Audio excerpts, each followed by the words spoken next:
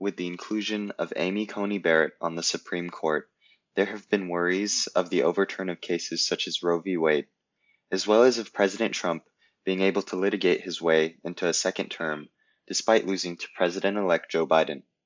Comparisons have also been made to Bush v. Gore in the 2000 presidential election.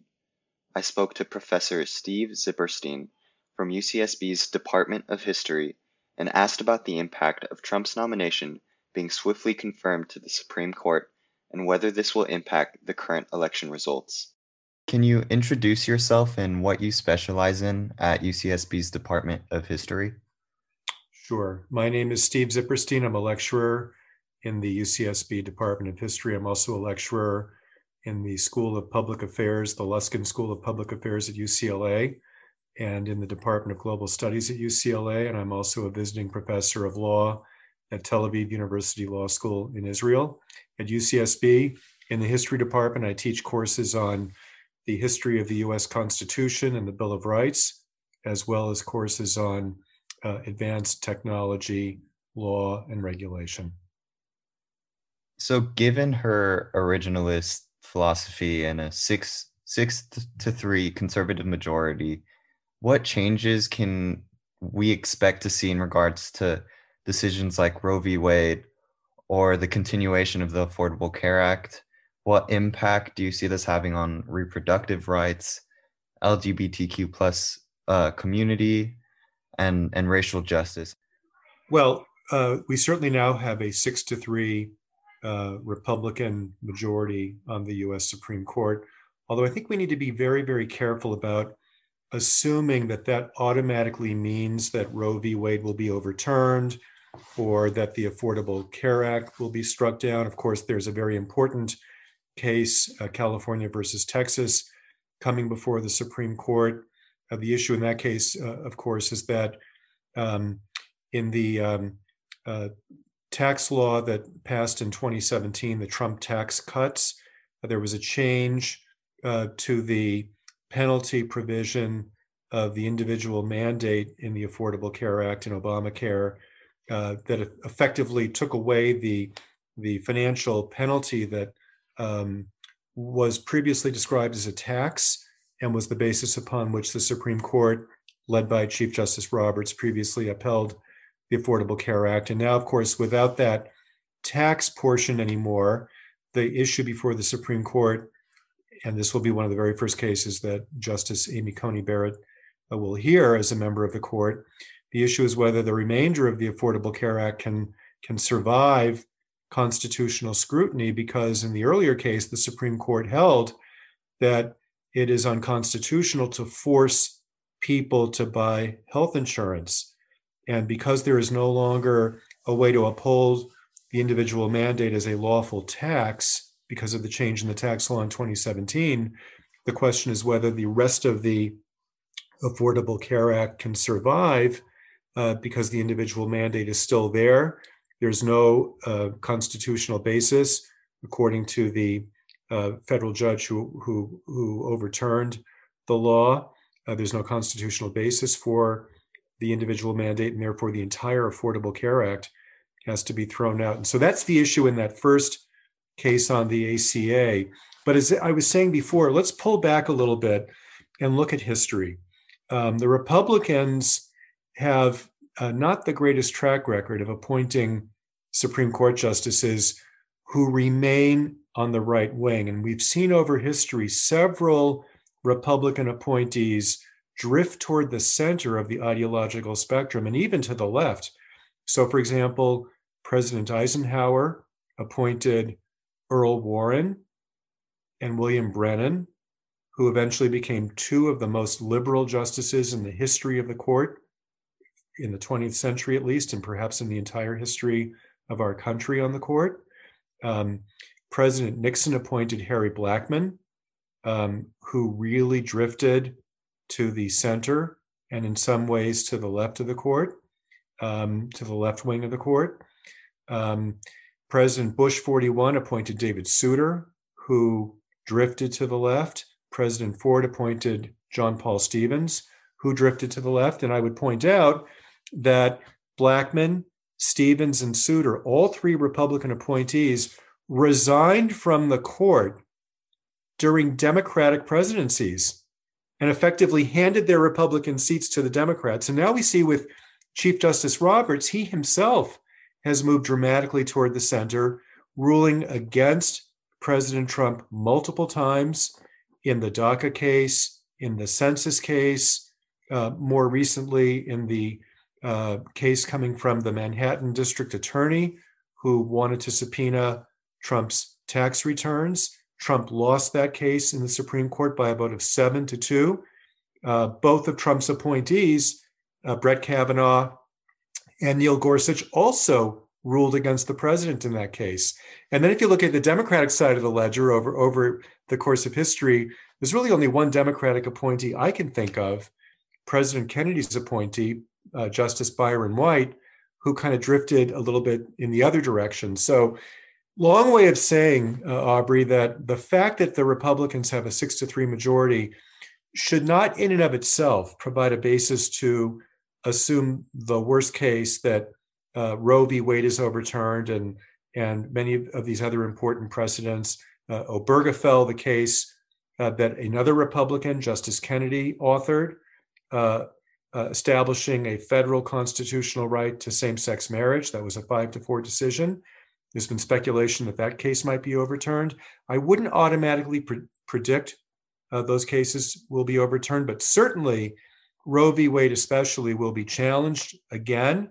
It will face tough sledding before the court. It will depend upon what the facts are and what the posture is of the case brought before the court. But we'll just have to keep a very, very close eye on that as we go forward with Justice Amy Coney Barrett now joining the conservative wing. So moving on to the election, Joe Biden and Kamala Harris came out as the winners of the election in both electoral college votes and the popular vote. And as of now, I believe Trump has refused to concede. There's been comparisons to Bush v. Gore in the Supreme Court. Can we expect to see the Supreme Court get involved in this election's results? And do you see Amy Coney Barrett playing any kind of role in this? So the Supreme Court has become involved a little bit in Pennsylvania. You know, there's a legal dispute in Pennsylvania about the 3-day extension that the Pennsylvania Supreme Court allowed for ballots that were postmarked by November the 3rd to be counted. The Pennsylvania legislature had passed a law saying that the only mail-in votes that could be counted were those that were received by November 3rd. And the Supreme Court of Pennsylvania said, no, as long as they're postmarked by November the 3rd, they can be counted as long as they're actually received no later than 3 days afterwards. So this issue about whether the extra 3 days should be allowed or should have been allowed by the Pennsylvania courts might end up in the U.S. Supreme Court. Justice Alito the other night ordered those ballots to be segregated from the remaining mail-in ballots. But look, President-elect Biden won the election in more than just the state of Pennsylvania. I believe he's been declared the winner in Arizona, in Nevada. There will be a recount in Georgia, but he's ahead in Georgia. And all President-elect Biden needed was Nevada and Arizona. He didn't need Pennsylvania. And so if he wins both those states, Nevada and Arizona, there's a far lower likelihood that the Supreme Court would move forward with the Pennsylvania case, because at that point, that case will be moot. In other words, the difference won't matter. Whatever the court decides in Pennsylvania won't make any difference to the outcome of the election if, in fact, President-elect Biden maintains his electoral vote lead in Arizona and Nevada. So bottom line, I don't think there's a great likelihood at this point that the Supreme Court will intervene, because in this election, compared to Bush v. Gore, Biden is going to have more than just one state to give him the margin of victory. 20 years ago in Bush v. Gore, it all came down to one state, Florida. The whole election hinged on the outcome of that one state.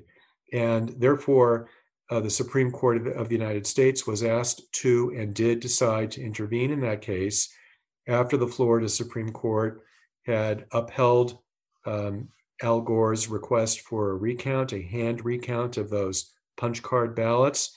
The U.S. Supreme Court ordered a temporary halt. That was Justice Scalia. And then by a 5-4 ruling, struck down the recount as a violation of the equal protection rights of all Florida voters. I don't see that happening this time because we're not talking about only one state making the difference.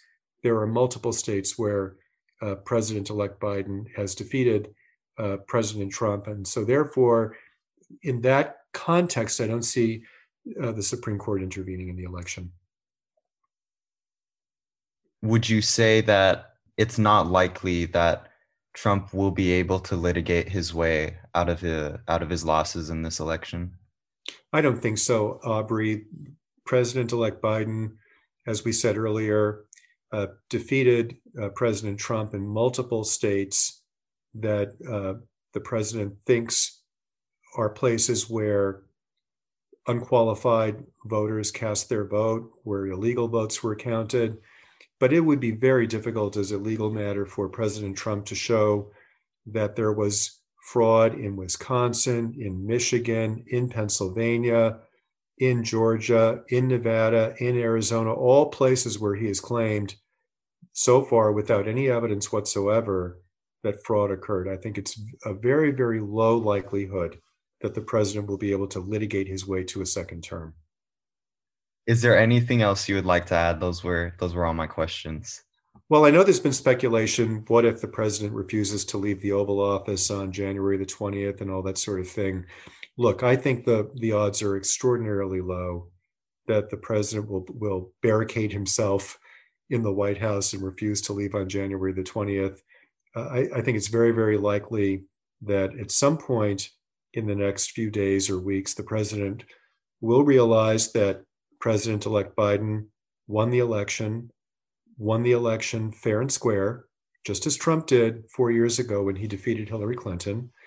And I do hope that those around the president and Republicans in the Senate will prevail upon him to accept the outcome of the election with dignity and with grace, and do everything he can to facilitate a smooth transition of power to the incoming Biden administration and to move on.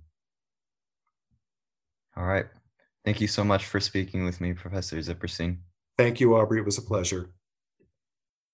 Thank you to UCSB Professor Steve Zipperstein for speaking with me about the current election, as well as Amy Coney Barrett on the Supreme Court.